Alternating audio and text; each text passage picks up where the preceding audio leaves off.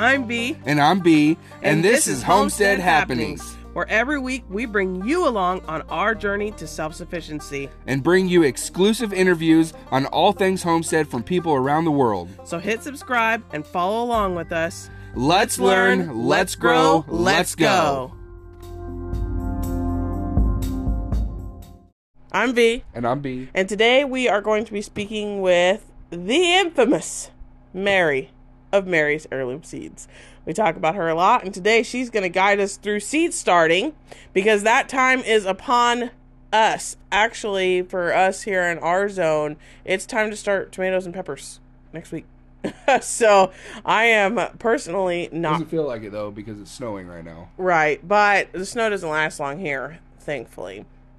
And yeah, our season is about to be swooping in before we know it. So tomatoes and peppers, and there's some other things we've got to get started. And so she's going to be talking with us today. We are going to be announcing the discount code that for everyone. And now that we are finally getting a little bit caught up, we had a little bit of some scheduling hoopla. We'll call it hoopla. So we got a little bit mixed up there, but never you fret. We've got tons of new stuff coming at you. And today we are going to announce also the next giveaway. We are going to be giving away the charcoal bullet smoker. And it's just one of the smaller smokers. So if you live off grid, it's not going to take up a ton of room. If you live in town, you can do it on a patio or balcony. This is going to be super, super convenient. I was reading up on it, and it can do like 4 chickens at a time and some other stuff. And a charcoal smoker, but it can also run off wood chips. And so, yeah, it's going to be very, very exciting for whoever gets that, especially going into the summer season. So how you are going to enter for this is you will take a picture of you and your favorite animal doing something funny. And that's how you are going to enter. If you absolutely are just super, super camera shy and it is just not a possibility whatsoever, you can upload a funny short video. You can add some little music to it or anything like that of just the animals with maybe a funny caption or whatever. This is all about comedy. So either you can do a funny picture with an animal, or you can make a little snippet, a little video, similar to like a little reel or something like that. Put it into the Facebook group, and you are going to have until February 20th to enter this giveaway. So that is for the smoker. So now let's just jump into it. We are going to be speaking with Mary, like I said, and this is going to be a little bit different. You're going to hear our interview after this, and then we'll join you again at the end with some of our closing thoughts. So here we go. So, Mary, discuss your background and how Mary's Heirloom Seeds even came to be. Oh, okay. So, one of the things that I've been doing almost my whole life is I've been interested in food and gardening, and my parents weren't necessarily farmers, not farmers at all, really, but my grandparents were. One side were full-blown farmers. They had animals and gardens, and another side, she grew some of the most amazing tomatoes you could ever possibly eat. So I've always been interested in gardening, but when I really started to learn about what was being done to our food, whether it was in the growing process or just the processed food, I really wanted to get more into growing and educating people about growing food and what was going on with our food. So that's kind of how Mary's Heirloom Seeds came to be. So, right now, which a lot of people, I know because I follow you for a long time, but a lot of people might not know, and I had heard on another podcast, everybody was talking about you being in Texas, but you're actually more experienced in more zones, because Texas isn't your original location. Yep. That's another unique thing about the education portion that I offer at Mary's Heirloom Seeds, because I grew up in Southern California, where it was Zone 9. I started Mary's Heirloom Seeds in South Florida, which is Zone 10. And now I'm in Texas, which is Zone 8. So that's a lot. That's a big swing in different growing regions. And, growing in Zone 8 where we are now, I just had this discussion with a customer the other day. Zone 8 Texas is extremely different than, say, Zone 8 Oregon, or where I'm pretty sure she was in Oregon when we were having this discussion. So there's a lot of differences in swings and temperatures and things like that, depending on where you are in the country. Yeah, and that's just so important. When people are talking to me, and I've been trying to talk more about the permaculture stuff, and people are looking at their zones, and I said, well, it's not really the zone. It's a lot more than that, because Zone 9 in Florida and Zone 9 in California are parallel. I mean, they're completely different. So, I try to encourage people to be looking at microclimates, actual sun, actual mapping, like what is it really? And then I guess that'll, kind of take me into, are you an in-ground gardener? Or is this whole operation taking place in raised beds? I have grown in just about everything. So my current gardens, I have a couple gardens because, of course, we're saving seeds from different places. So we're spread out. I have in-ground gardens and I have raised beds. And in the past, I have grown in, not my entire garden, but I did an entire bucket garden, just so I could teach people that, yes, you can absolutely grow in a garden without having to dig in the ground. And I've grown hydroponically as well. That wasn't necessarily my favorite. I really prefer the raised beds. It comes with its own sets of difficulty between, the price of lumber, depending on what year you're buying the lumber, because that was a big deal a couple of years ago. So my last place, the issue was gophers. So almost nothing could be grown indoors, in ground. And then our current place, I started with some raised beds in a certain spot of the garden because the water flowed through the property after I had built it. And so I said, well, I need this area to grow, so I'm just going to build some raised beds, and it worked out really well. See, I like hydroponic growing. However, I do crack key because we're off grid. So we don't I can honestly say I cannot really say I'd like it if I was fiddling with all of the timers and the lights and I just don't think that would be for me. I think when I say I like it, it's because of the hands-off approach that crack key offers. Which, for those of you who don't know, I did it in 5-gallon buckets. I filled it all the way up to the very bottom of the little catch cup, just at the very bottom, so the roots could get it, and it's got the chemicals in it. And then as the roots get longer, the water shrinks, and it creates that air pocket they need, and that's really good for short root things, like your greens and things like that. Now the tomatoes and peppers and stuff, because I used 5 gallons instead of 55s or 30s, I had to do water swaps on those one time mid-cycle. Right. But if I was fiddling with all that other stuff, I don't think that's for me. That makes it so difficult, in my opinion. We are doing an episode on hydroponics and aquaponics, and so I'm curious because those people are doing it super intensively. So I'm curious to see how they do it. But for me, I think maybe that's what appeals to me about permaculture, that once it's established, it just kind of goes. I think that maybe I'm a lazier gardener. I am the same way. I really like, the raised beds are good for me because I can build those raised beds and I can do minor amendments every year or a couple times a year, and it's kind of hands off. Whereas with the hydroponics, not that I don't like it, it just was a little more intense. And I visited aquaponics farm in Florida when we lived there. And that looked really cool. But at the time, I just didn't have the space to do something kind of as big as they had. But it was pretty cool. Yeah, I've seen some people just get absolutely crazy with those. I saw this guy, he's got basically big hoop houses and these in-ground ponds, and he's using koi. Yep. And that was so cool. But I mean, and I like koi, and I really hope to have a few koi in a little koi pond one day. But they are not a cheap fish.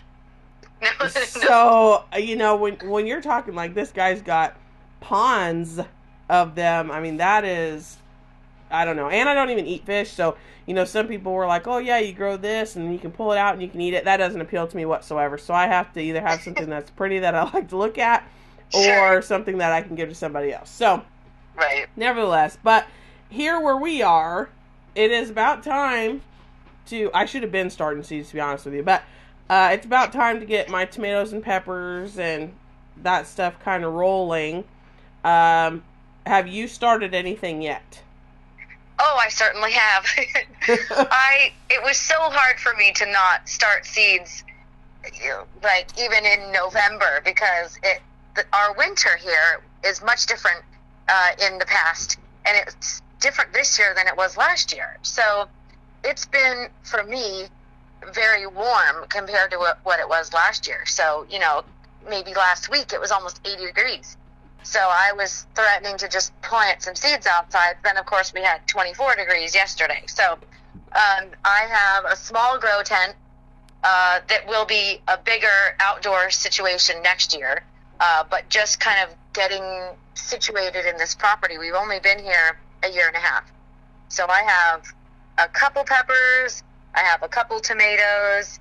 I started, when you say seed starting, I started some cold stratification. So, lavender and valerian that I want to be able to plant out, I started those in my refrigerator. But mostly what I have right now is tomatoes and peppers, particularly hot peppers, because I love them, but they take a little longer to germinate than some of the other peppers. Yeah, and do you want to discuss what is cold stratification? Because some people won't know what that means. Yeah, absolutely.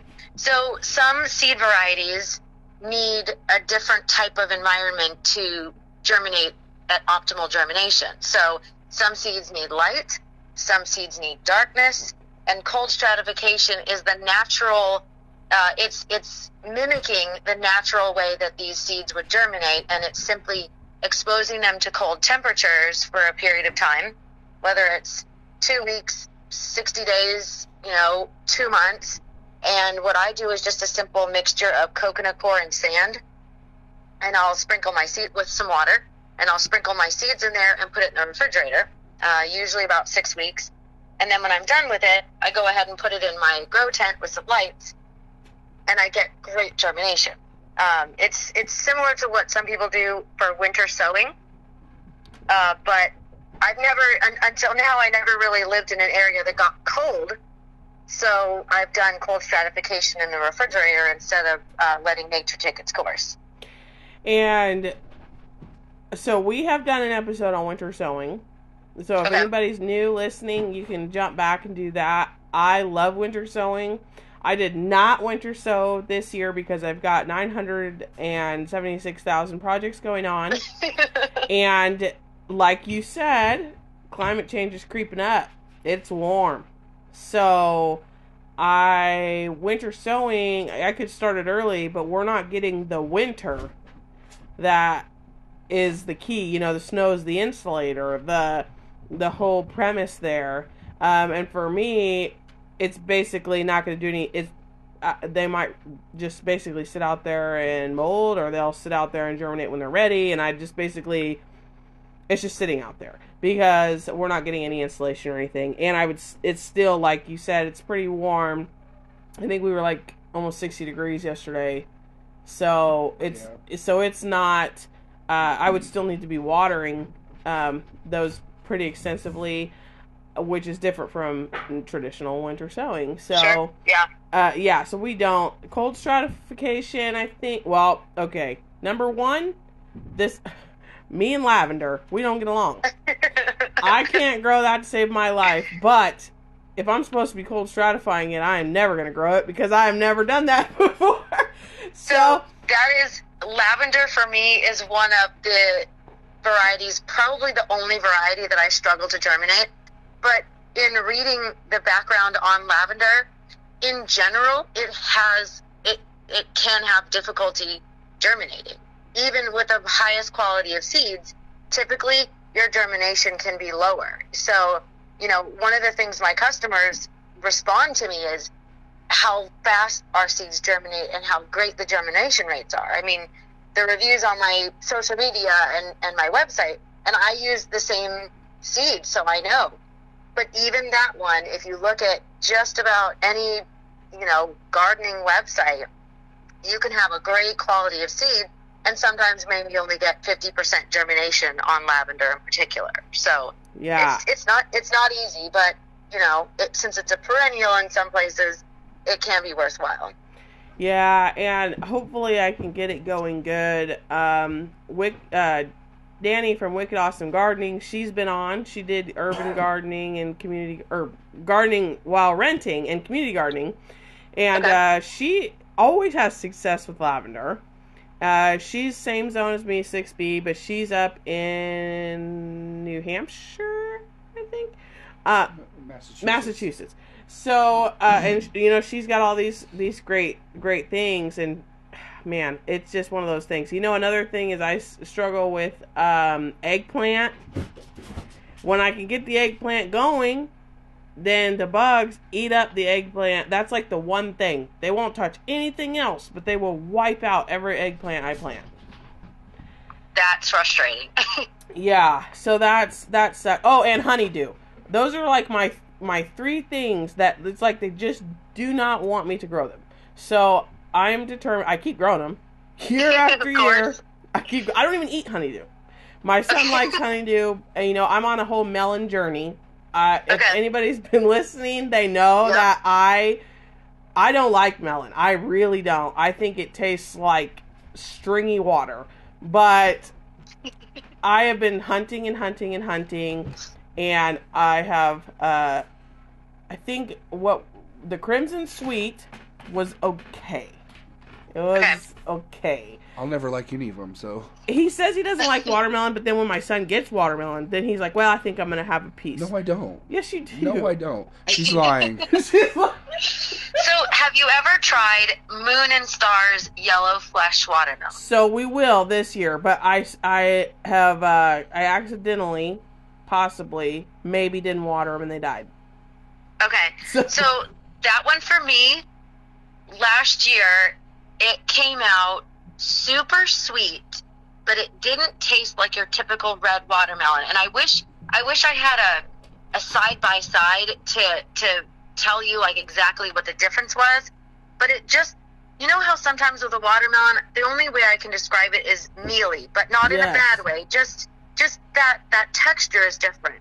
But the yellow flesh wasn't very mealy. It was really smooth and juicy. Yeah, so, which I had Baby Doll. I don't like that either, though.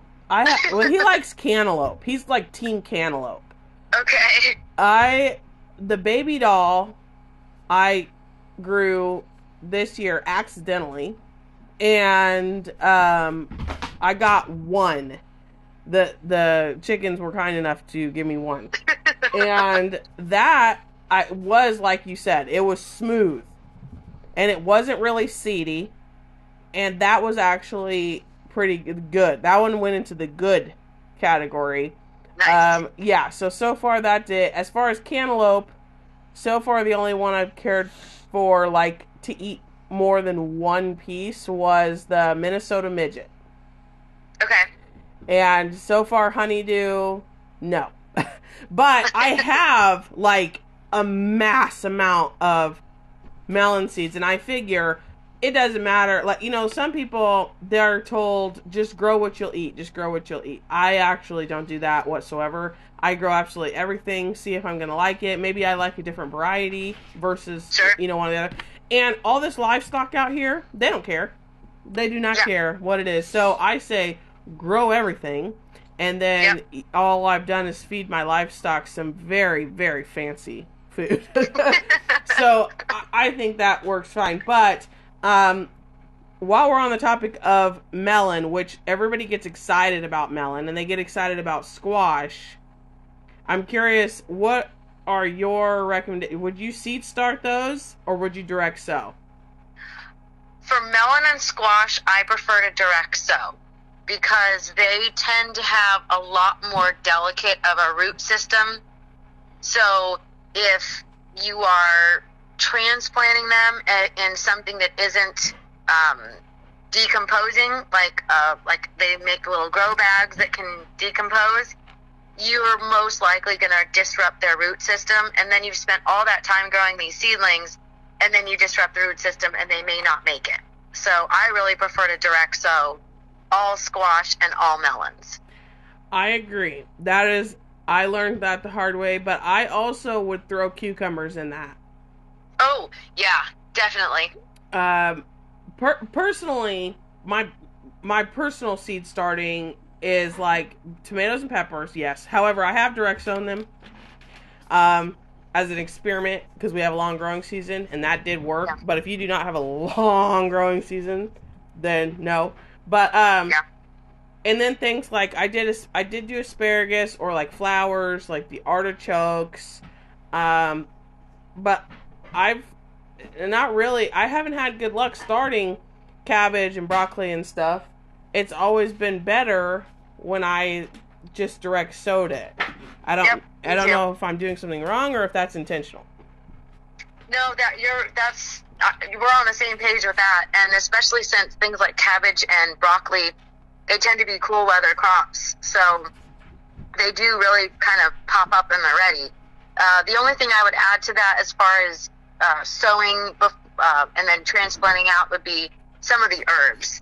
Because those are so easy sometimes, and they're smaller, they can stay compact, and then you can just plant them out with for example, if you're companion planting, you can transplant them the same time you do your peppers and your tomatoes, and just fill in your garden beds or whatever you're planting in.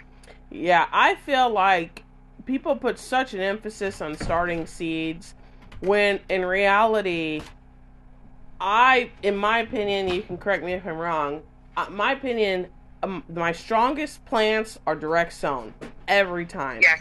And so it has to be like, I must seed start this or I won't.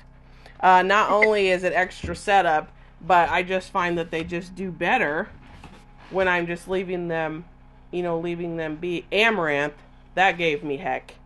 Yeah, I plant that direct sow all the time. I don't plant those indoors at all. Yeah, and I've been learning that. So what is your? I'll tell you when I do start seeds, I've done it a couple ways, and then you can tell us the right way to do it. When we were in town and we had all, we were electrical, veins. I had got, actually, the shop lights, they worked really well, and they were long. I've tried those little peat cups, which did not biodegrade into anything anytime quickly. And I've tried those little pour water on and they swell. And then I've tried the seed start mix, and I've tried the potting mix. For me personally, what worked best when I was starting my seeds is I actually went out on our property this last year, and I just got the the tree decay basically. Sure. I planted in that. My germination was fast. They were strong. It was great. Excellent. I've used the red solo cups when we were in town. And I used heat mats and all that was great. Out here, I seed started without heat mats, without the light, in a hoop house. And both of it worked good. I just needed to dome the tomatoes and peppers, but then I ended up having to heat mat those overnight. I didn't have to do it in the day, but I had to do it overnight. Do you think there's a way to get around ever not giving them heat? So I actually there is a possibility, but it takes a lot more effort in some cases. So there's a YouTuber that I have followed. Her name is Julie, and she's at Dirt Patch Heaven. Oh, I know. Now I'm sure. Yeah, I know that one. I'm sure there's a ton of other people out there that have some more information too. She recently changed her YouTube channel, and I forget what it is off the top of my head. But she has a way to heat an area using like manures and things like that. So you basically have this warmed growing space without having to have any electricity. Now, I don't have the animals for the manure, especially since we just got here a year and a half ago, but that's an option for you. But as far as not using a heat mat and not having a labor-intensive setup, honestly, that you're going to struggle most of the time with things like peppers, because pepper seeds really need warmth. So that's one of the things that, starting indoors, it's like, do I have to have this? Do I not have to have this? There's some things that are recommended, but warm soil is key. And one thing I did do as a little trial and error was our chick, when we brood chicks, we only provide heat sometimes. It depends on the time of the year, but we have the plates. Okay. So you can either have it on brooder and it's like 20 watts and it lays flat. You can stand it up and it's like a coop heater and it's like a couple 100 watts. Well, I had placed it over the trays on that brooder setting and then some of them on the heater setting, and that did work. So if someone listening has those things, because they're such low wattage, you can dual purpose those to start seeds and, deal with your chickens, because you're not going to be doing, you won't be doing the same thing at the same time. That'll run off your little solar setups, your battery banks, all that stuff, and you don't have to go buy additional seed mats. I also found that reptile heating pads worked well. So if you had, I know some people had reptiles in the past, and they don't anymore, and they had those, but the reptile heating mats were cheaper for me to get from our little local pet store than the designated seed trays. That is true. The seed mats. If you look at the different, expenses, for example, we had to put wire under our raised beds when we had gophers. Well, I looked up a gopher wire, and it was more expensive than chicken wire, which, of course, both of those are less expensive than hardware cloth. So it kind of depends on depending on what you're looking at. I'm not actually using a heat mat this time for my seedlings because I already had the tent, so that was a plus. And it's not even in really a heated area. It's kind of like a garage type shed. Mm-hmm. And the light itself warms up the tent enough so that the soil stays warm. So it depends on your situation. Like, everybody's going to have a different type of growing situation. If you're doing it in a room on a rack, it may or may not be warm enough. It may get too warm. So if it's indoors and you have the house heated or wherever it's at, you don't necessarily have to worry about the heat mat if the area is warm. Plus, the light's going to keep it warm anyway, depending on, again, what type of lights you're using. Some lights are warmer than others. And for us this year, our house, the front of it faces south, and we have, I know already now what my microclimates are. I know how, I know our sun and the degrees and blah, blah, blah. So we're going to use those little greenhouse tents, and they will go against the house on the south side. And I've been tracking it, and it is significant temperature difference there. Yeah. So we won't have to use any heat this year because just the sun and that passive solar right there is just going to heat it up. But I bring all these things up so that people are thinking outside the box. So often I see, especially in these Facebook groups, people they got to have, they think that they watch these big names, and so they want everybody's running a bootstrap farmer, and they're all doing all these things. You can use all kinds of things. If you have an egg carton, use an egg carton and then up pot it. Go if you want to use the cups. If you must take dirt from outside or whatever, as long as you're trying to get something. Now, granted, your success rate is going to fluctuate. Obviously, if you don't give it optimal prime, conditions, and you're using a substandard seed, you can have some issues there. I don't have to worry about that because most of my seeds come from you. So they germinate just fine. Matter of fact, I accidentally dropped, and if anybody's listened to the podcast, I've brought this up like 50 times, and that's because I'm still upset about it. I dropped 100 lemon balm seeds. Oh. Yes, in the bottom of my greenhouse. I went to go start them, and got them from you. I was very excited. I said, "Oh yeah, I'm gonna grow these." Nope, whole thing, bottom of the greenhouse, which was literally rock and everything. And they're tiny. I couldn't see, and I'm judging by the mass amount that was sitting there. I'm pretty sure I had like 90% germination on those, and that was just simply from runoff. I didn't do anything with them, but they were popping up out of everywhere. I was like, oh my gosh. So I'd like to say that was isolated, but it's not an isolated incident. I've done that with all kinds of stuff all over this property. We had melons, tomatoes, all kinds of volunteers because I just drop things. Or I throw things around, or the chickens have planted something somewhere. Of course. Now, the trays have you used the trays from places like Haas, Bootstrap Farmer, Johnny's? No. So I've done so many different crazy things. It's, I try, like you said, you don't necessarily need all the fancy things. And I've literally tried just about every do-it-yourself, recycled everything. And I will say that even the higher end trays, it's like, if you are buying that, great, and if that's what you want to do, great. But you could get the same amount of success rate from a recycled, I forget what they call them, like a clamshell plastic container from the grocery store. Or a recycled, sour cream container or a yogurt container. Toilet paper rolls. So, I've used just about every single kind of do-it-yourself option. I have used the coconut core pellets. We sell those as well on our website. You add the water to it, and it comes up. I've used glass.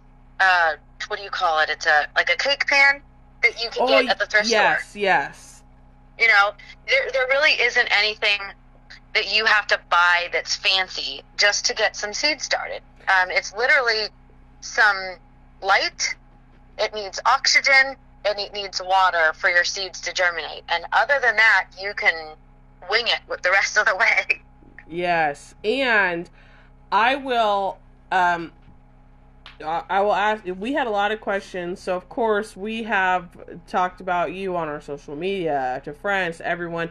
I even have videos on and things even before I actually knew you as a person, because I've been using your seeds for a while. But everybody has asked me, well, why is there not a catalog? Why is there not instructions on the packets? And I tell people, there are some companies, yes, and they put the directions on the package, right? But if people would just go to your website, it is packed with the tips, the tricks, the growing instructions, all those things. But I assume, I have some companies where I've gotten their seeds and they give me the instructions and I go to the website and there's nothing else. Is this strategic, that it's more about education for you and keeping costs low? There's a little backstory to that. First, I'll address the catalog. That has been something that I have been set on from day one when I started my company, is not creating more waste. It's not a budget thing or anything to do with that. It's just the simple fact that a lot of people are online, a lot of people are on social media, but and you can, if you're on Facebook scrolling through or whatever, you can scroll through a website to see what type of stuff I have on my website. But it's not, even if I charged you for it, I still see that as a massive amount of resources going into something that you may or may not even open. And sometimes people really like that. So I'm not bashing anybody that creates a catalog. It's just a personal thing for me. I don't want to create more waste. We used to have printed instructions, basic instructions on the back of our seed packs. I stopped that in 2020 because I was having to put labels on it. And once I put labels on my seed packs, they're no longer compostable. You've got the glue and whatnot. Sure, you could compost it, but I really felt that I wanted to, again, create a more sustainable product. Our seed packs are 100% compostable. So when you're done, instead of throwing it in the trash, you can bury it in your garden bed, and next year it'll provide for your garden. I will say, and Braxton's over here shaking his head, we have been talking about, I keep saying the word over, permaculture, sustainable, blah, blah, blah. That, yeah. We're trying to, the whole point is trying to be self-sufficient. When I ask people, can you be truly self-sufficient? And you know what people tell me? They tell me no. They tell me that they cannot. And I say, excuse me, but I say BS. Because you can close your loop. Do I right now? No, I have a long way to go. Personally, it's literal. It's a journey. It is a journey. It's not just one day you wake up and then all of a sudden you have no waste. Everything's 100% compostable. Everything on your property is feeding everything else. Everything has 3 purposes, and you're out here frolicking in the woods. It doesn't work that way. So, yeah. When you mention things like this, that is what people need to be thinking about. Being truly sustainable. Are you getting an heirloom seed that you can continue to collect seed true? Are you, are you being able to compost the materials? And Braxton had made a comment. We've gotten in the 900 catalogs, and I got a catalog. And I've never even ordered from this company before. Yes, multiple. And I'm just like, where did you get my information? Because we really try to not have that kind of waste. And some of those glossy catalogs, you can't throw in the compost and, hope it doesn't, contaminate your compost pile for next year, Yeah, and we've had so many. And I'll be honest with you, I cracked one of them. There's a big company and they send me something over and over and over again. It doesn't matter if I've removed myself from the list 400 times. I don't order from them. I'm not going to order from them, but they just keep on sending it. And just think how many they've sent me and how many I have not used. And I can't compost it. I can't at all because it is, it's like treated, so I can't do anything with that. So it goes back into, certain things. Now, there's a large seed company. Everybody knows who it is. Everybody loves their catalog. They wait for it. It's like when Harry Potter dropped, for the first time. Sure. And I get it. I understand that, but it's not really a catalog. That's pretty much a book. That's different. And so I just want everybody listening, I'm not attacking that catalog. I'm saying I've gotten a million of the exact same thing that are just 20, 25 pages long, which is the exact same information on their website. So, and for me, if I were to, literally fill out the little form in these catalogs with what I want and send it back, in theory, that's good. In theory, they're trying to be available to people. But if you're not on the phone or you're not online, it's going to be sold out before your money order or check gets there. Sure. That just is what it is. That's just the reality of what it is in the times right now. So, but yes, personally, if I need to remember anything about any of the seeds that you have, I always just go to it on the website. Most of them also have reviews, and it goes into everything. And so I don't have to sit and wonder or guess. Another question that came in when people knew that you were coming on is they have popped over to your website because, we did sorghum syrup and all of Okay. those things, and that was a whole thing. And then people wanted to know, how did you get into, because you're one of the only ones to have things like millet and sorghum and flax and those kind of things. That actually I can kind of blame on Julie, not in a bad way, but good. She really pushed me to offer things for homesteaders to offset your feed bill. So I'll just say the golden flax, for example. She does fibers, and I don't know next to anything about fiber art. Spinning your own wool, spinning your own. She does rabbits and things. So she wanted to be able to grow her own flax to figure out how to make a linen out of it.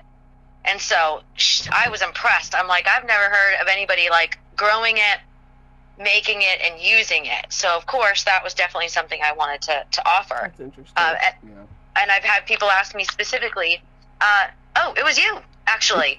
That was Yeah. You asked about how much do I need to plant to be able to harvest enough to make this mix, because you can buy it in the store, but ultimately if your goal is to close that loop, you need to know how much do I need to plant. So that's one of the things that we've really done. I have cats. They're indoor only. They're not outside, so I provide different things for them. So cat grass, for example, it's just hard red wheat. Say that a couple times. I know. And now you have cat grass, and I don't have to go to a pet store, where we live now. Like, I don't even know where the closest one would be because we're kind of rural here. And I know exactly how it's grown, so I don't have to worry about buying a little square. I think it's like $6.99 at the pet store. I know exactly how that was produced, and I can feed that to my pets knowing that I'm not going to have to worry about that getting sick from it. And it's easy. I mean, do you guys want cat grass? Do you guys want some? We have 13 cats, and I didn't even... Oh my goodness. Listen, long story. They're all kids at this point. We can't get rid of not a one. But I didn't know... I don't know about cat grass. Why do I not know about cat grass? I feel like I should know this. I knew about catnip, which, ironically, I grew catnip, right? I grew it outside, but I didn't protect it. So the outdoor cats, decimated it before it could even have a chance to grow. But I didn't know anything about that. Yeah. And it's literally hard red wheat. Now, I can't say that if you bought hard red wheat to eat, that it would necessarily be the same thing. Just because, some of the stuff that you eat isn't necessarily stored for seeds. But, I know that we sell it on our website. I actually have cat grass kits and catnip kits because we do have 4 indoor cats. And like you said, there are kids. That's just what we do here. So it's definitely nice to be able to provide something it's entertainment, but they also eat it. And hopefully it keeps them out of my seedlings, which is pretty much the only reason why I have a tent. That's one of those things like equipment, it's not necessary. But if you have cats that like to eat greens, it's definitely necessary. My cats bully me terribly. They don't want me to have anything nice. They broke my chicken little Scentsy warmer too. I was like, really, guys? Like, they will get into and everything. If starting anything in the house is out of the question. I have a window ledge, and I'm like, oh, this is going to be, so nice, and I'm going to put my little lemon tree here and everything, and then I'm thinking to myself, I got to figure out something better. I don't know how I can cage it, because I only had 2 cats when I had 2 lemon trees, and they completely just beat them to nothing. And so now they're no more. And I was like, these were Meyer lemon trees. These were expensive. You can't keep doing this. We can't have anything. But, they cuddle, they're warm, they mean well. Things for, let's talk about unusual seed starting, such as sweet potatoes. Ooh, that is an awesome one. I don't sell slips or sweet potatoes, and you can buy them, but I don't buy them from like the companies or whatever. I just get a sweet potato from the grocery store. I find something that's organic. Around here, now that we moved here, it's a little harder to find it because of where we are. Sweet potatoes are a fun one because you set the bottom in water. I just use little skewers in it. And then you get these nice, beautiful shoots that come out. Those are slips. You cut that slip off, soak it in water until you have a good root base, and then plant it outside. It's really exciting, and it's a really warm weather tolerant variety. So it's great if you've got a nice hot summer. So when would you want to be putting your sweet potatoes in water? Probably now. Again, it's going to depend on your specific region when your frost dates are. You can do it now. It takes about, I want to say it took me 6 weeks last time to get a really good slip from the potato. And then it took I would say just another week or two until it was ready to go outside. Some people, and I've done it both ways, and it's worked both ways, some people like to take their slip out of the water and put it in some soil before you put it outside. And that's a great way to kind of harden it off. Because if you're growing it indoors and maybe it's warm outside and then it's cold outside, or you've got temperature fluctuations, if you put it in soil, you can put a little starter cup out on your patio or, somewhere that it's not going to get full sun all the time. And then you can go ahead and transplant it out after your last frost date. I always get those, sometimes I say it backwards, but your last frost date is going to be your spring frost date, and your first frost date is in fall when you're kind of some people are done growing by that time. That messes me up terribly too. And so you get your potato. I use just toothpicks. I just pop them in there, and I put them in just little pint-sized mason jars. They grow. So then you pop the slips off, and then do you want to just leave that little bit of green above the soil then and plant them, or do you want to bury it all the way like a seed potato? What I do is after I slip it off, I put it in water so I have a good amount of root on that slip, and then I plant the whole root base and then a little bit more of the stem. So usually I got about 2 inches of stem above the soil, and then all those roots down below. And when would you know, okay, it's time for me to dig these sweet potatoes, they're done? That's a tough one because this year I didn't get any. I planted late and everything froze, so I didn't get a chance to, at least where we are here, I didn't really get a chance to get a good sweet potato harvest. But generally, you can harvest those greens from the sweet potato. They're kind of similar to a lettuce or a spinach, so you can kind of eat them as it grows. I generally will just kind of fiddle around with the soil to see if I've got a good sweet potatoes coming up. Sometimes it's when they die off, but it's after they've flowered. So, what I did too, and if people are curious, so sweet potatoes are used a lot of times as the ground cover layer in like a food forest or a fruit tree guild or something like that. And we will be doing that. But what we did is we planted them by our meat birds. And the meat birds would eat the greens, and then the bottoms would keep growing, and then the greens would grow back, and then they could eat that.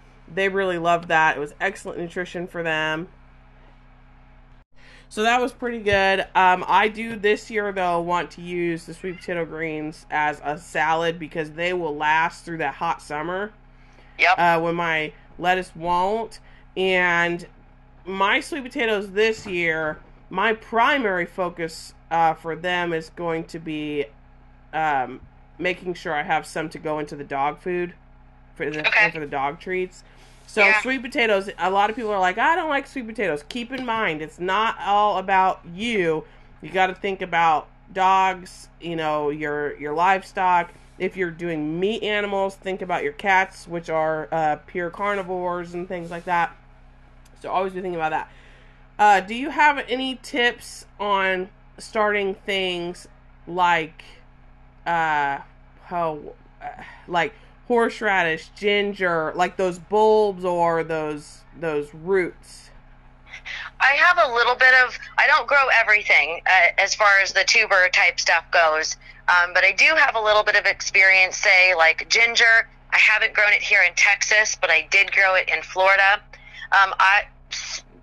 Garlic is probably my absolute favorite.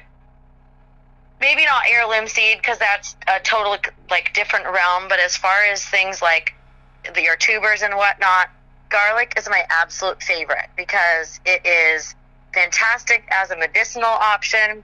It's so easy to grow.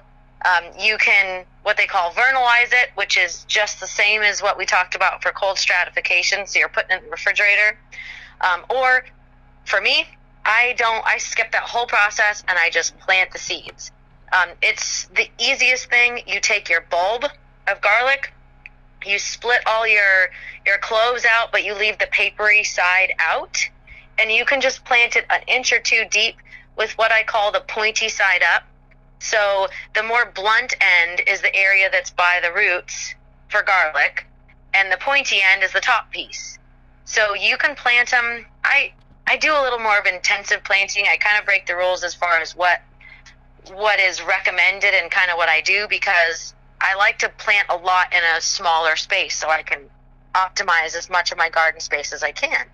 So I typically plant them about 2 to 3 inches apart, about an inch or two deep, cover it with soil, then cover it with mulch, and it's probably one of the most laid back, like we said, like a hands-off approach. As long as you have good soil, you don't really have to fertilize it a lot. You don't really have to fertilize it at all. You could use a liquid from your compost even, and just make sure it stays moist. And it is a longer growing period. I plant it in October here, or November actually, and then I harvest it in June, July, and it's ready to go. So I got seed garlic from you, and I got seed garlic from courtesy of Walmart.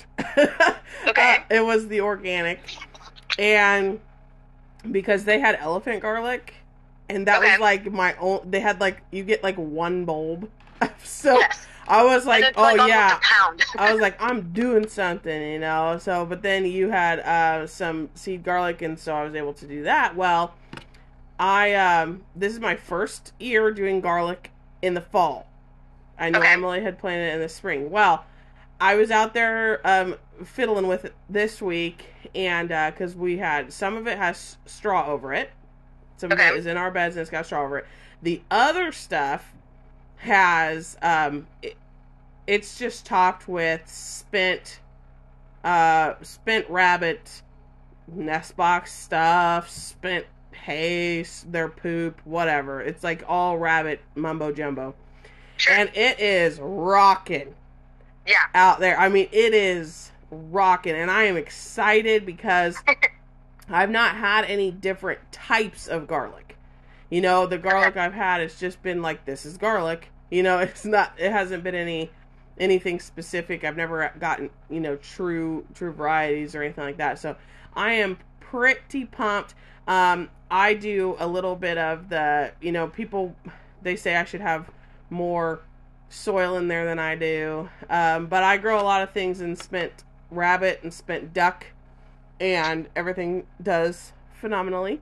But we also deep litter everything. So it's that heavy, straw and hay and all that. But yes, so I was going to message you the other day and tell you that my garlic is out there jamming. So yeah. I am pretty excited, and I was like not going to fiddle with it and leave it there until July. But if I get the scapes that come up off of it, I would need to pull them up before they flower, right? Yeah, so there's essentially, to break it down and make it simple, there's 3 types of garlic. There's elephant garlic you mentioned, which is very mild. It tastes more like a really mild onion. Then you have hard neck and soft neck. So soft neck is the most common that you get in the grocery store.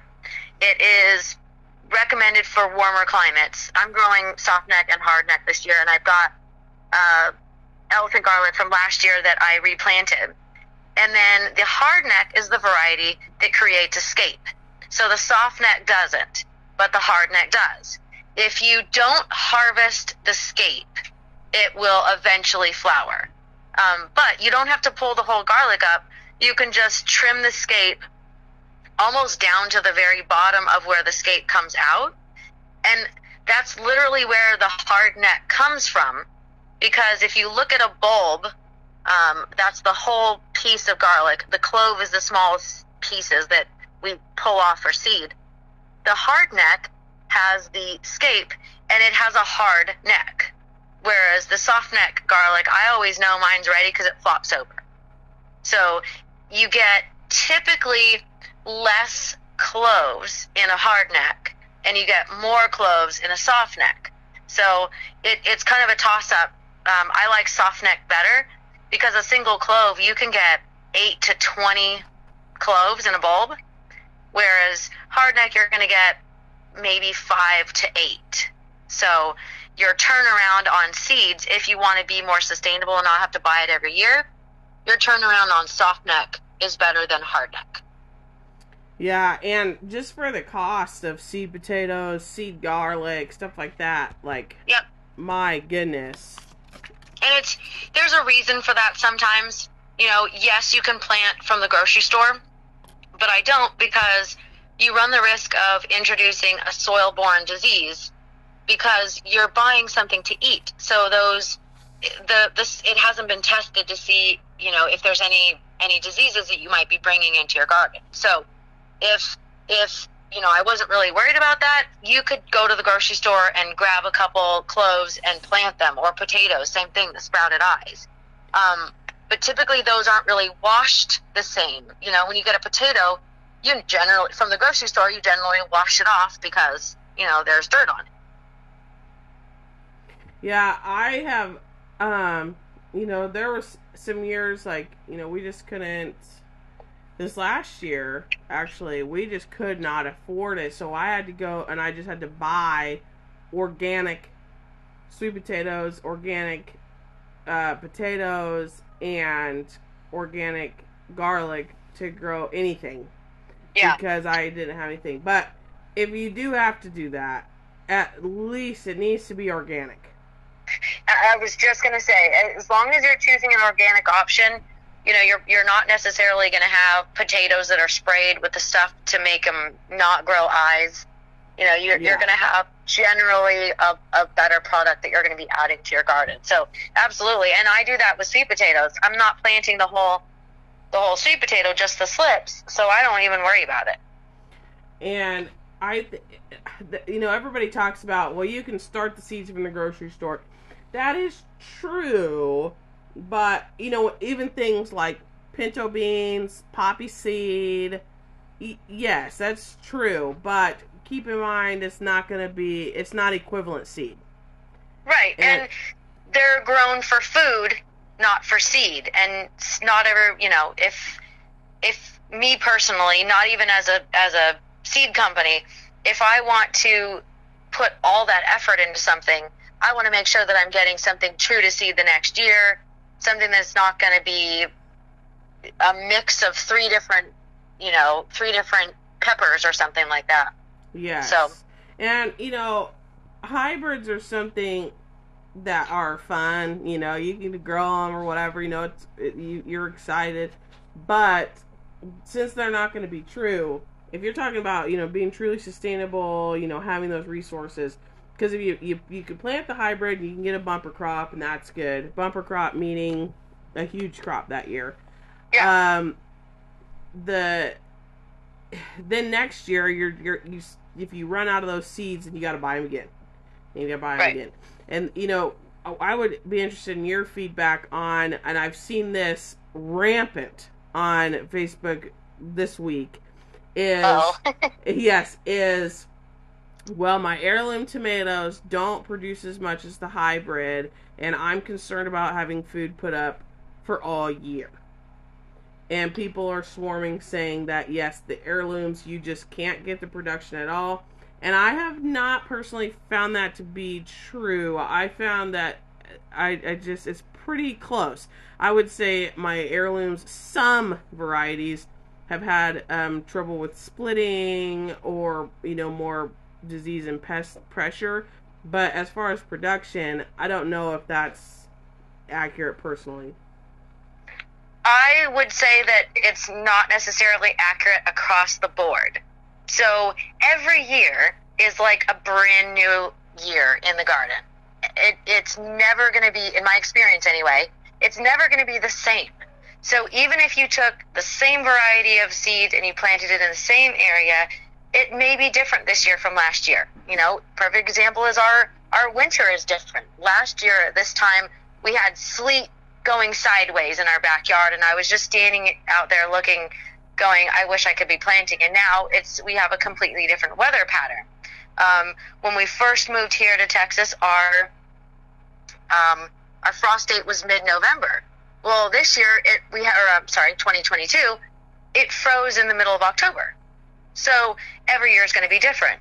As far as heirlooms versus hybrids, heirloom seeds have been around for sometimes hundreds of years. So they didn't survive this long because, of some kind of fluke. It's because people have trusted them because of their sustainability. So, yes, you can go get that hybrid and maybe get a little better. What some people don't realize is sometimes those hybrids are bred to give you a bumper crop, but not necessarily feed you the highest nutrient-dense food.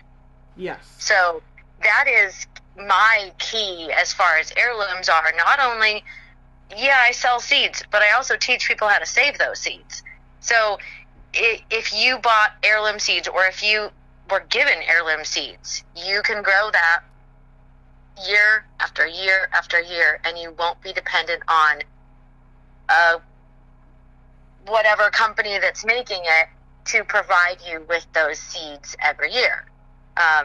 Hybrid flowers are a problem if you are promoting for pollinators. So January is Plant for Pollinators Month at Mary's Heirloom Seeds, and I teach people why we should plant with pollinators in mind, because obviously our food depends on it. Well, one of the drawbacks to a hybrid variety is they are bred to look pretty, but not necessarily feed the bees or the pollinators. So they may have no pollen or less pollen, and it's very similar to our food. If you're growing a massive amount of produce from the same spot, that plant has to get that nutrient from somewhere. And if you're growing more in one spot, you may not be feeding yourself the same nutrient-dense food. Well, and the more nutrient dense the food, the fuller you feel, the less you need. It's a cycle. Yeah. And if you're preserving your own food, and this isn't just for summer fresh salads, that's a big deal. That's a huge deal. And the more nutrient dense it is, then the less you need. Then you don't have to plant 300 tomato plants here. Right, so exactly. That's those things. And so I definitely wanted to touch on those. We've talked about a little bit about standard seeds, but I wanted to definitely dive into that potato, garlic, all of that stuff, because people oftentimes think seed starting and instantly go to, I must start every single thing into these little trays, and they forget that they've still got to, what about, we're planning for your flowers, your bulbs, there's just so many things that have to be accounted for. And people often forget those when we're talking about seed starting. They just go tomatoes. Don't forget the herbs. Don't forget the flowers. There's so many different options out there and varieties out there that you gotta kind of look at the garden as a whole and not just this one thing. Because honestly, when people ask me, what do you do? And I sell heirloom seeds and I teach people how to grow food. And they go, heirloom, like tomatoes. Because, like, that's a famous thing. It's heirloom tomatoes. And, most people go, oh, they're so delicious. Store-bought versus homegrown. You see those silly little memes that go around and you're like, I spent, $50 to grow $2 worth of tomatoes. But, Yeah. The flavor and the nutrition value for what you're growing compared to what you can get in the store is, there isn't even a comparison. Well, and people need to stop thinking I spent $50 to save $2. It's actually an investment. Yeah. There's, we're dealing with, some people are calling it food shortages and some people are just calling it, the rising cost of food. And there's so many different avenues out there that I don't really get into other than just the growing part of it. But, sometimes it's not necessarily, I can get that in the store. Well, now that I'm in a lot more of a rural area and not everybody has that opportunity, you go to a grocery store and you can get everything. Well, I went to the grocery store the other day and they had no carrots, they had no radish, they had barely any cabbage, and it was just something I was observing.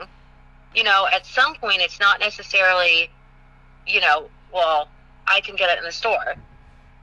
Yeah. Maybe it won't be there, or maybe it will be more expensive than you can afford or that you want to spend on that fresh. So you end up with a canned something. But if you had it at home and you had preserved it yourself or you had grown it yourself, you don't even have to worry about it. Exactly. So, is there anything that you won't grow? I would say there's very little that I won't grow. I don't grow, I'll tell you the fact, there's one. I don't grow butternut squash to eat. Gas. Because That's a good choice. No. So here's the thing. I don't have a large family to feed, so it's Doc and I. My husband, I call him Doc just for, privacy reasons. He's not on social media or anything. Well, he's my hero. You can let him know.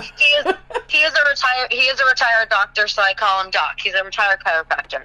So he won't eat butternut squash, period. One of the first kind of instances I was making butternut squash soup, he came home from work and he goes, is that butternut squash? I'm like, yeah. And he goes, let me know when you're done. And he left. He got on his motorcycle and drove off. I'm saying, I hate it. I hate it so much. Some people love it. I will bathe in butternut squash. Butternut squash, acorn squash, squash. But my favorite, all-time favorite for both of those things, cut it in half, score it, put in, good pat of butter in there, brown sugar, and honey. Pop it in the oven at like 425 for like 40 minutes until it's, fork tender.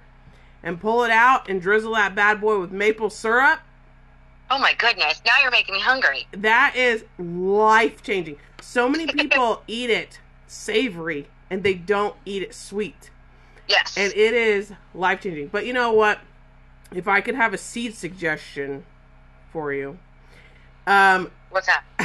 There is the little one. So my dad grew this, and it was called Butter Baby. Okay. And it's just individual, just a tiny hand size butternut, supposedly heirloom. Okay. So because there is another one that's not necessarily a true heirloom that people have asked me about, but I'll have to look into that and see, because that is definitely the small size, because that's the thing. I can't necessarily eat all of that butternut squash by myself. Yeah, that's why I like this, because it's just for just you. It's just only enough for one.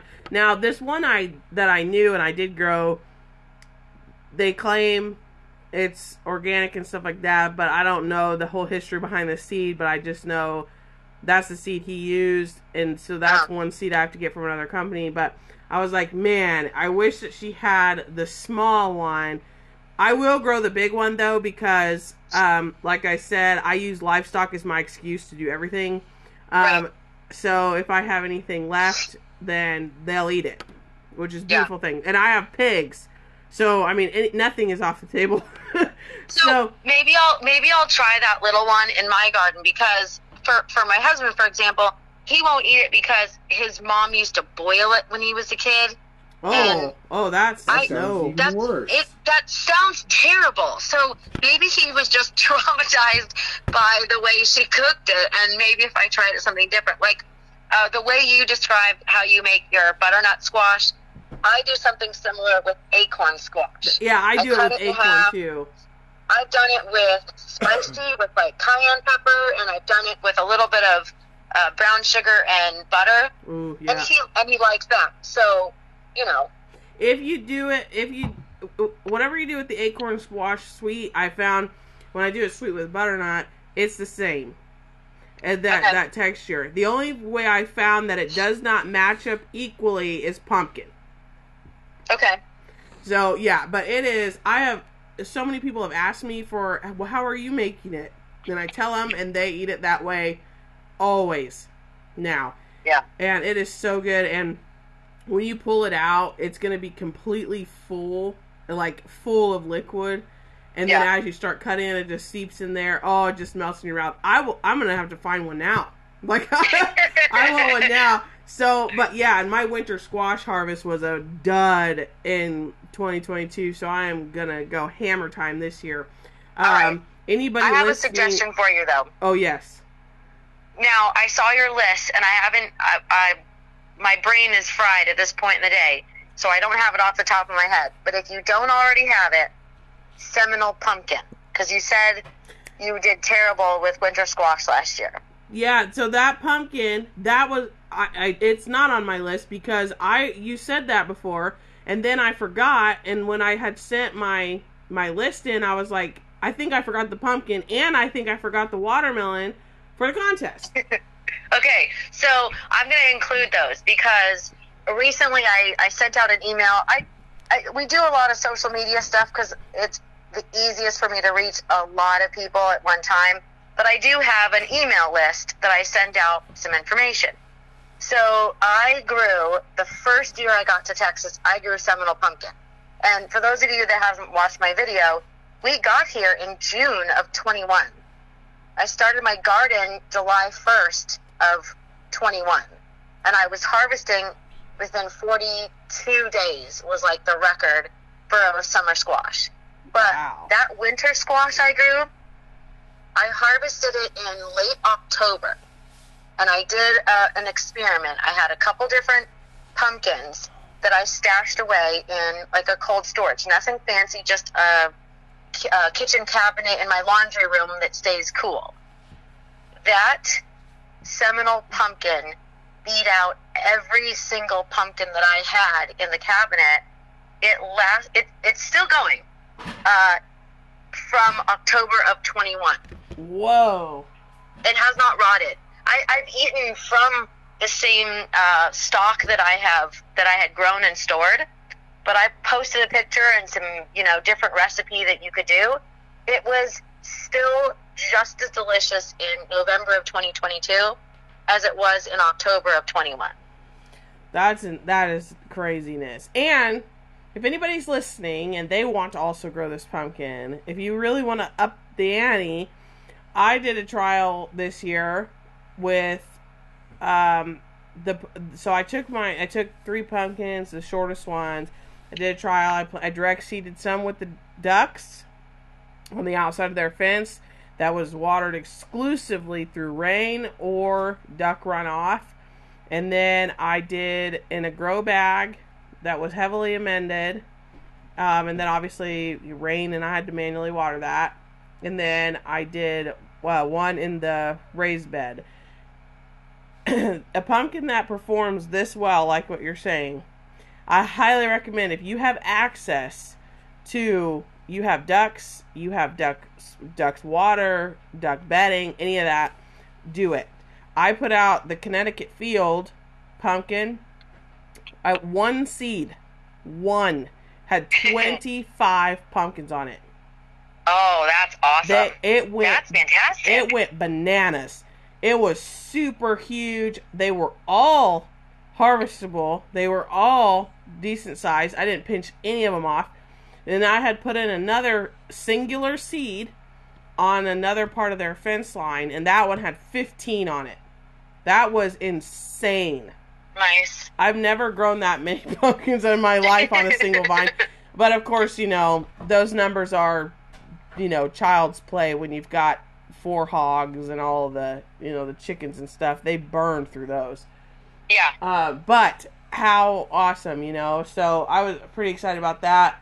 And yeah, so definitely that's a pumpkin that I wanted to try. And I think there's another YouTuber, Acre Homestead, who she had this pumpkin as well. And she was doing a test on which pumpkin had, more water or whatever. She was doing her holiday baking, and that one won on hers too.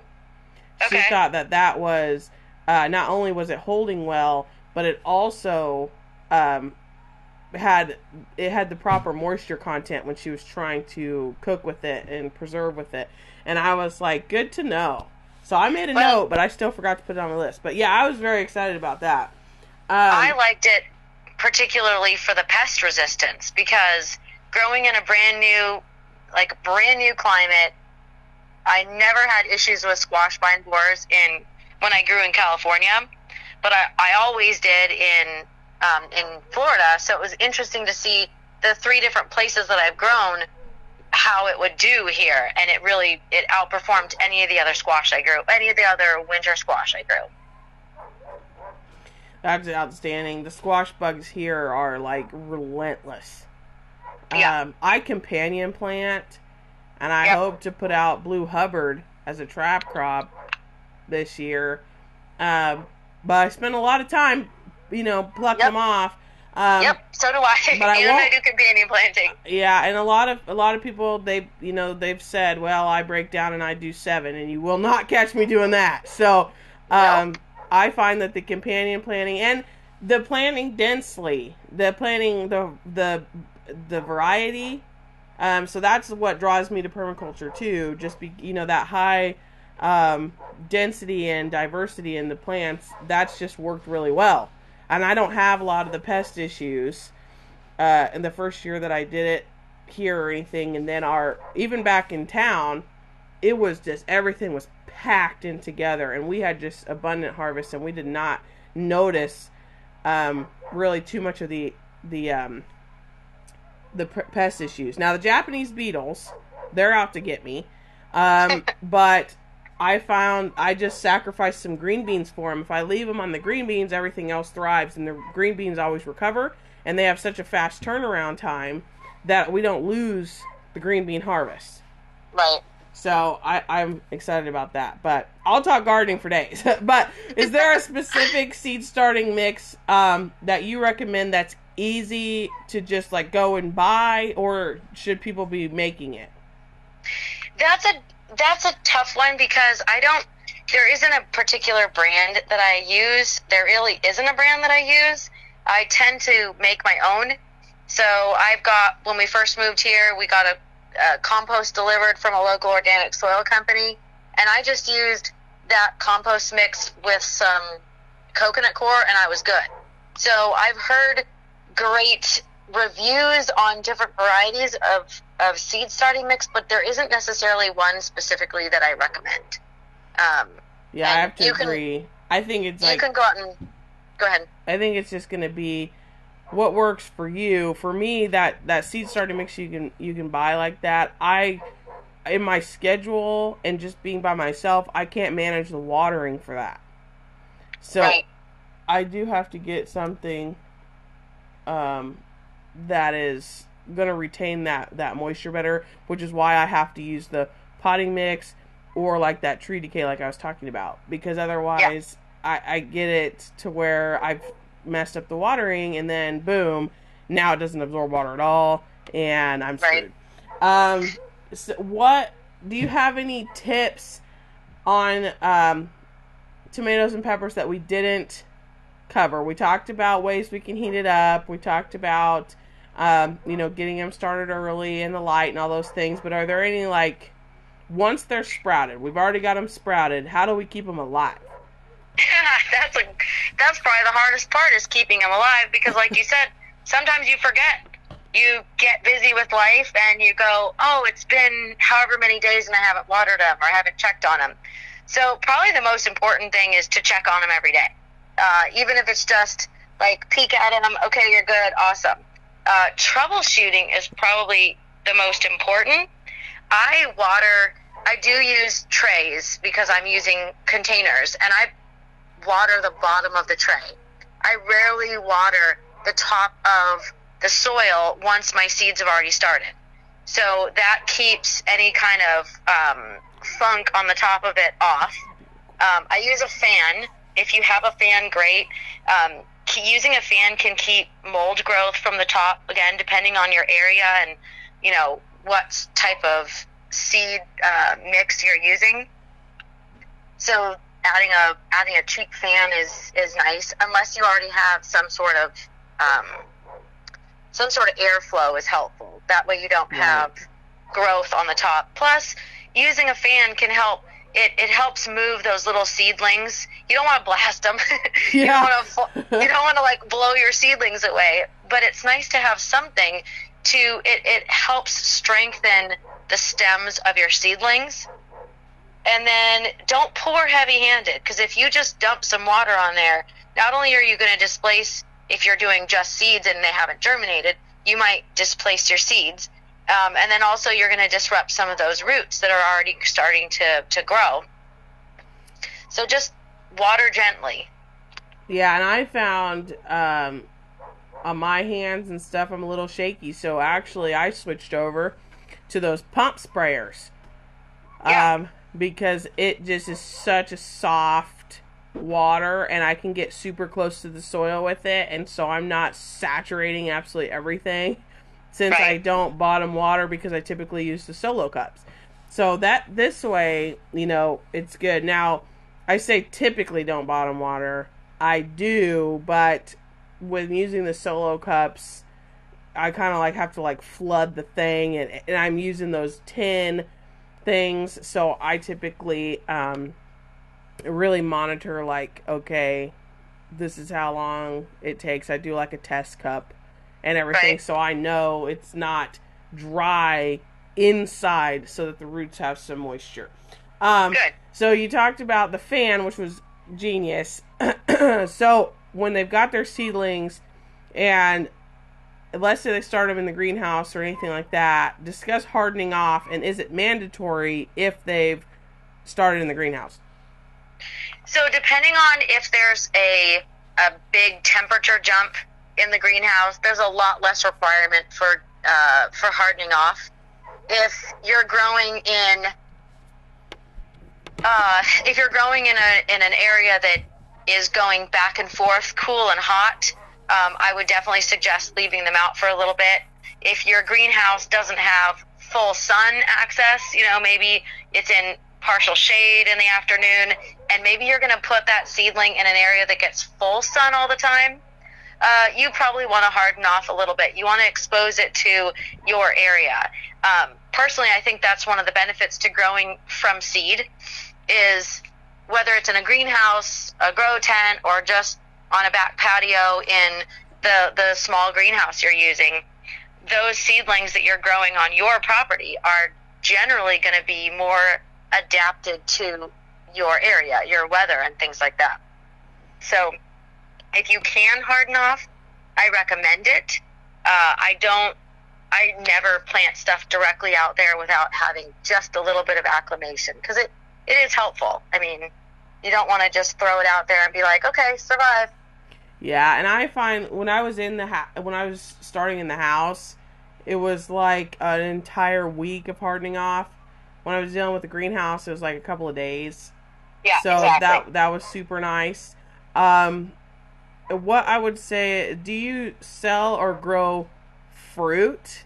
Because I know, strawberries, lots of people, they want to plant the seeds for strawberries, which is a seed that needs to be cold stratified. Right. I do sell some fruit seeds, but not your popular fruits like trees. Trees are a whole nother part of the food forest that I grow, but I don't sell them. Do you So, like think you you said, ever will do cuttings? probably not unless I went the whole nursery route. That's a whole type of gardening in itself. As far as grafting, a lot of, yes, you can grow a lot of things from seed, but at the same time, for example, avocados, I haven't tried to grow an avocado here in Texas, but we had huge avocado tree at our place in Southern California. I grew up in a warmer climate where we had fruit trees and avocados and things like that all over the place. But that's something that's going to take 5 years, 10 years until you get a decent harvest. That's probably one of the benefits of growing vegetables and fruits like, watermelon or even strawberry is you have a little, not necessarily instant gratification, but a lot closer instant gratification than, say, a fruit tree. Yeah, or your berry bushes, that'll give you something. Now, I am interested in, will be selling some cuttings, graft. I want to do those things. So, since we are, since I'm so heavily focusing on that food forest, deal, that is kind of what'll go hand in hand. That's what interests me. Nice. So I'll be wanting to do that.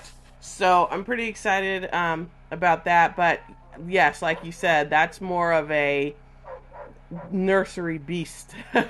Yeah. With your root stocks or your this or your that, and the propagation is totally different. It is not like pinching off a tomato sucker and making a new plant. Yep, exactly.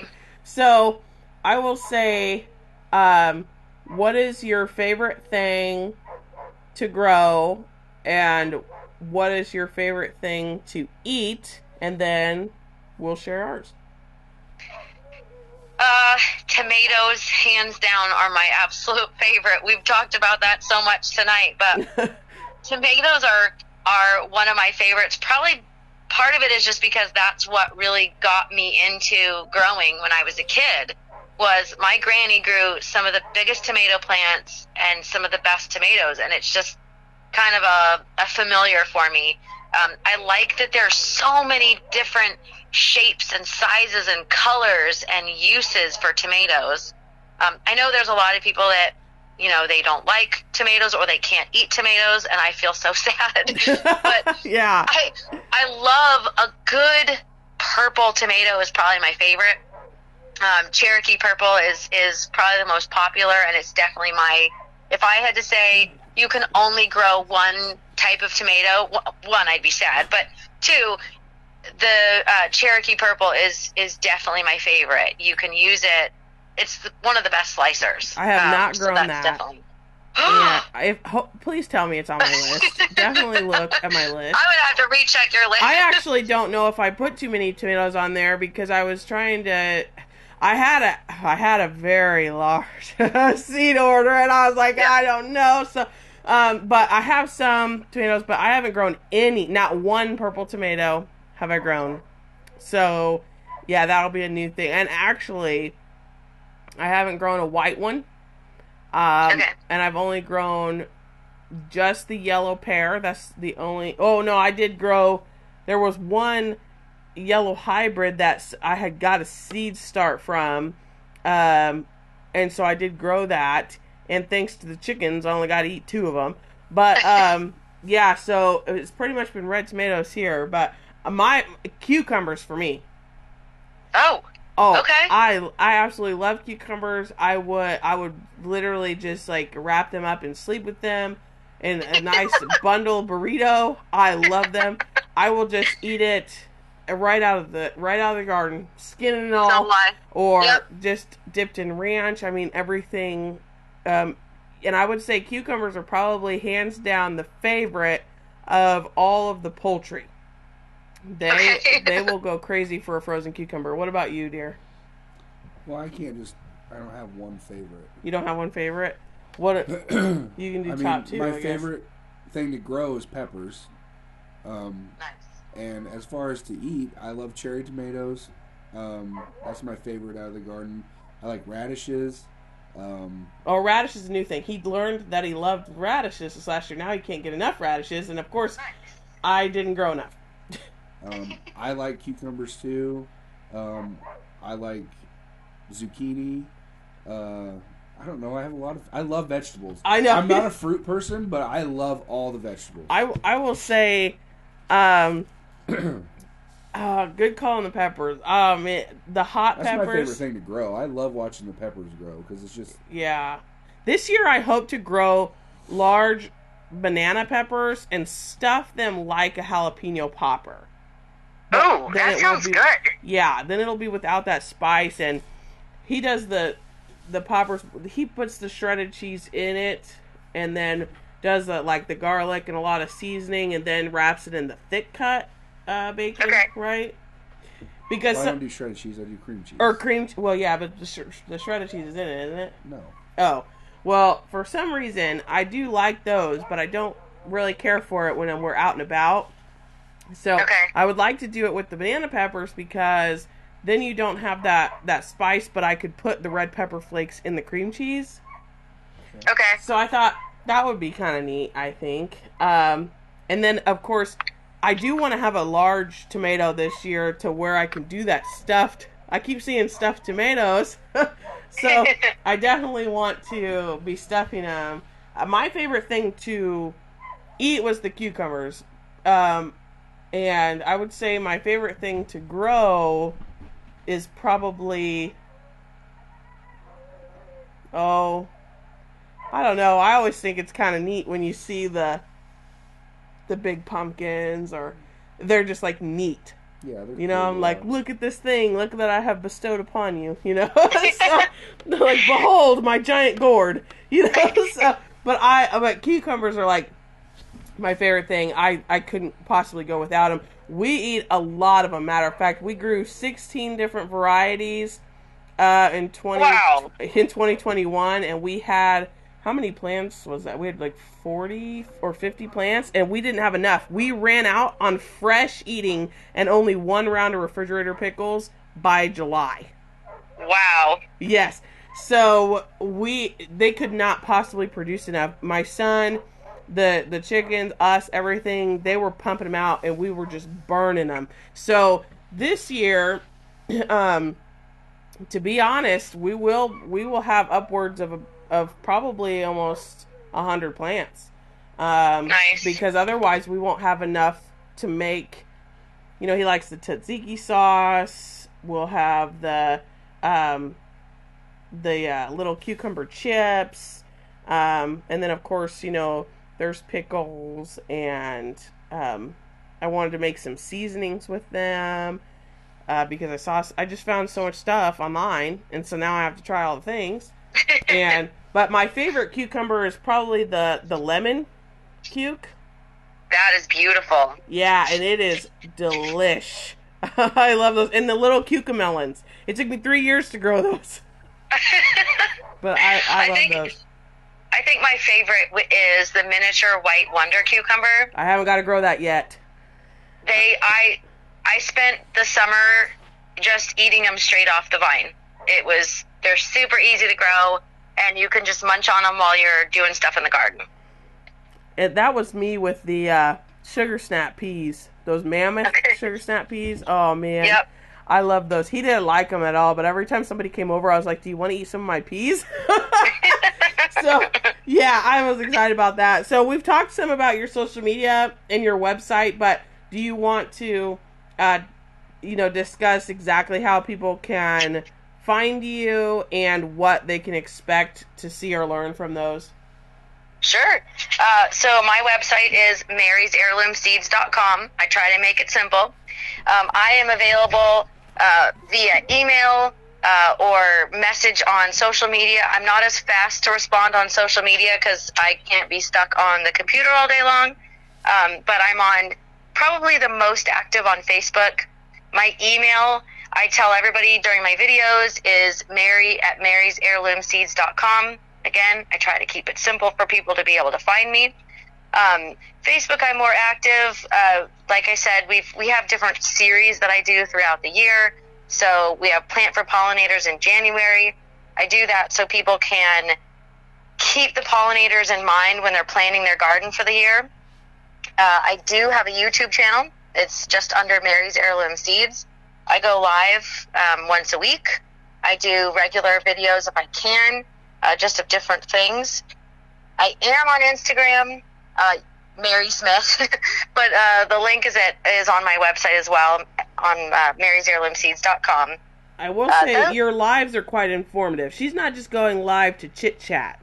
I mean, Right. It is, like, it's educational. It's, you can get your questions answered, not only by her, but everybody in the comments is really, like, working together. It's a great community, so you don't want to be missing those. This is not a please subscribe to me, let's sit and chat about our day. Right. It's definitely a for purpose, and we love that. We do have, if you go to marysheirloomseeds.com, like we always say, if you go there and go ahead, get you some of these seeds we've talked about. She's got them. Don't sell out the pumpkin before me, people. But when you go in there, and go ahead, get you an order made, and then in the discount box at checkout, enter code DREAMWEAVERS to save 10%. And that is off your purchase of 20 or more. Cannot be combined with other offers, and please make sure you get the coupon code in there when you are checking out. She cannot go back and start applying it mystically. That just takes too much time. And remember, always start your shopping with our link. Your experience is the same, but it gives us a little bit, and we always appreciate that. I will have, of course, all the links in the Facebook group, Homestead Happenings with VB Podcast, as well as in the description of this episode, as well as our link. And our link is all over social media. And if you can't find it or you need it, you can always email me or PM me on any social media at any time, and I will definitely get that for you. Is there anything that you want to cover that we didn't cover, or any last minute tips that you want to give people? One last tip, actually. We mentioned seed starting and kind of heading off any kind of issues you might have. One thing that I learned a couple of years ago, I was watching a YouTuber. She's one of my great friends in the homesteading community. Catherine at Little Bits of Heaven Homestead mentioned using cinnamon over the top of her soil to avoid damping off. And it was a game changer, which is the only reason why I'm giving her a shout out. Well, one of the awesome reasons I've given her a shout out, but it was a game changer. I never even thought about it, because cinnamon is naturally gets rid of any kind of, or at least helps get rid of any kind of bad growth on the top of your soil. And it also helps boost root growth. So that was like one of the most eye-opening light bulb moments for me with seed starting. So I have shared that with as many people as I possibly can. I will have to give that a go this year, because I have not. And if I had a tip to give people, would be mulch. Yes. Because this year, I'm telling you, everybody, we're having these weird weather. Expect a drought. Expect it to be longer than it was. Expect it to be a scorching summer. You need to retain your water. Just a fun little tidbit for people looking to be more sustainable, because everybody knows that I'm always trying to give tidbits.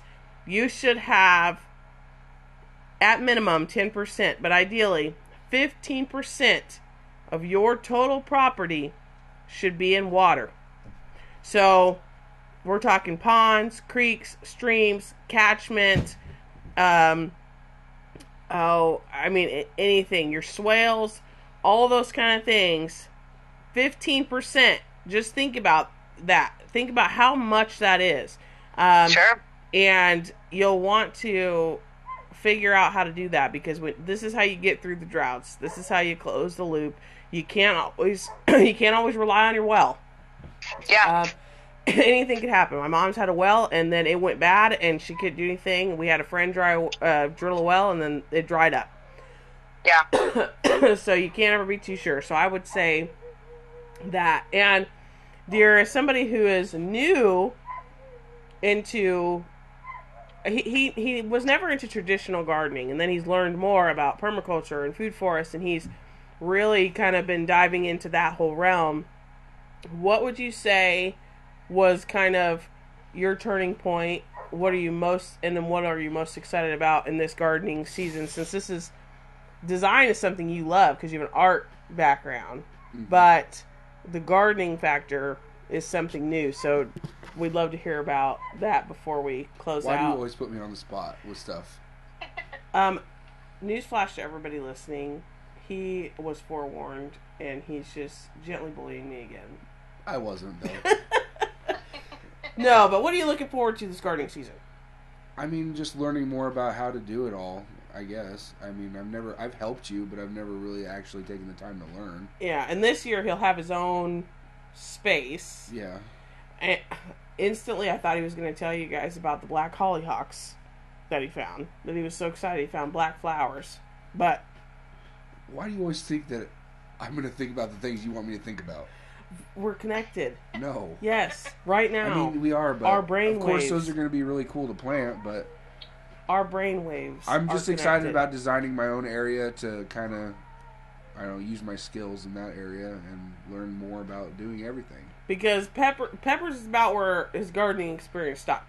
And I bring this up because a few episodes, I mean, if you listen back to Danny's episode, which was renting while homesteading and community gardening, he says, I will never garden. I will never like the garden. The garden is not for me. Fast forward. Oh my. And he's like, okay, I think I'm gonna be able to take over this section, and okay, I think I'm gonna be learning about this, and I'm learning about this. We've just tested our soil to see, about the clay and the sand and all that stuff. And so I was like, never say never. And he was like, no, never. And now here we are. Our never say never. Well, amount. That's why I put you on the spot, so that I could just... I got to get in my dig of I was right, or my I told you so moment. I have to get it in there, dear. If I don't, then that's just... that. It was all on my own time. It took you 3 years to get here. Well, whatever. You're here, and you're not allowed to leave now. Once you get bit with the gardening bug, it's there. Trust me. Well, that's similar to our situation. My husband said in the very beginning, he said, I'll build you whatever you want, but I don't do dirt. Yeah, so, I think I heard exactly that. Yeah, he's great at building stuff. Every single one of my raised beds, he's built. The chicken coop we had at our last place, he built it from scratch with wood, and it was just him. And I think it was Saturday, I was wondering what got into him. It was obviously the gardening bug, because he goes, we should expand your gardens. And I'm like, hallelujah, I can't believe you just said that. And he starts telling me about building a hoop house on the back side of the property. We can have more space to grow a longer period of time. It's easier to grow seeds than the grow tent. It's more, it's more efficient. And I'm thinking, I like this. So, very similar situation, getting people more involved. So anybody listening, there is hope. There is hope. You have to hold out, and you got to put them on the spot, and they're ready. No, he means well. He likes to give me junk, but he is really excited, and I will say I'm just excited to get started, but I'm definitely kind of still absorbing winter because there's a lot to do before true gardening season. Yep. Yeah, well, this has been a great conversation, and we have to have more casual conversations because I could talk about gardening all the time. So, as a reminder, everyone, Like I said at the beginning of the episode, don't forget to go over to the Facebook group, Homestead Happenings with VV Podcast. Upload a silly picture with you and your favorite animal on your property or your pet. Or you can upload a funny video with your animals, something like a reel, or add some funny music or maybe a funny caption to a little short video to be entered to win that charcoal/wood chip bullet smoker. It is small enough to be able to fit anywhere that you need it, even if you live in town, and it can hold up to 4 chickens. You can also double it as a grill. So it will just be an excellent addition, and you have until February 20th to enter for that. Thank you for everyone who's been participating, and stay tuned because we will be giving away more seeds in March. So, on that note, let's learn. Let's grow. Let's go.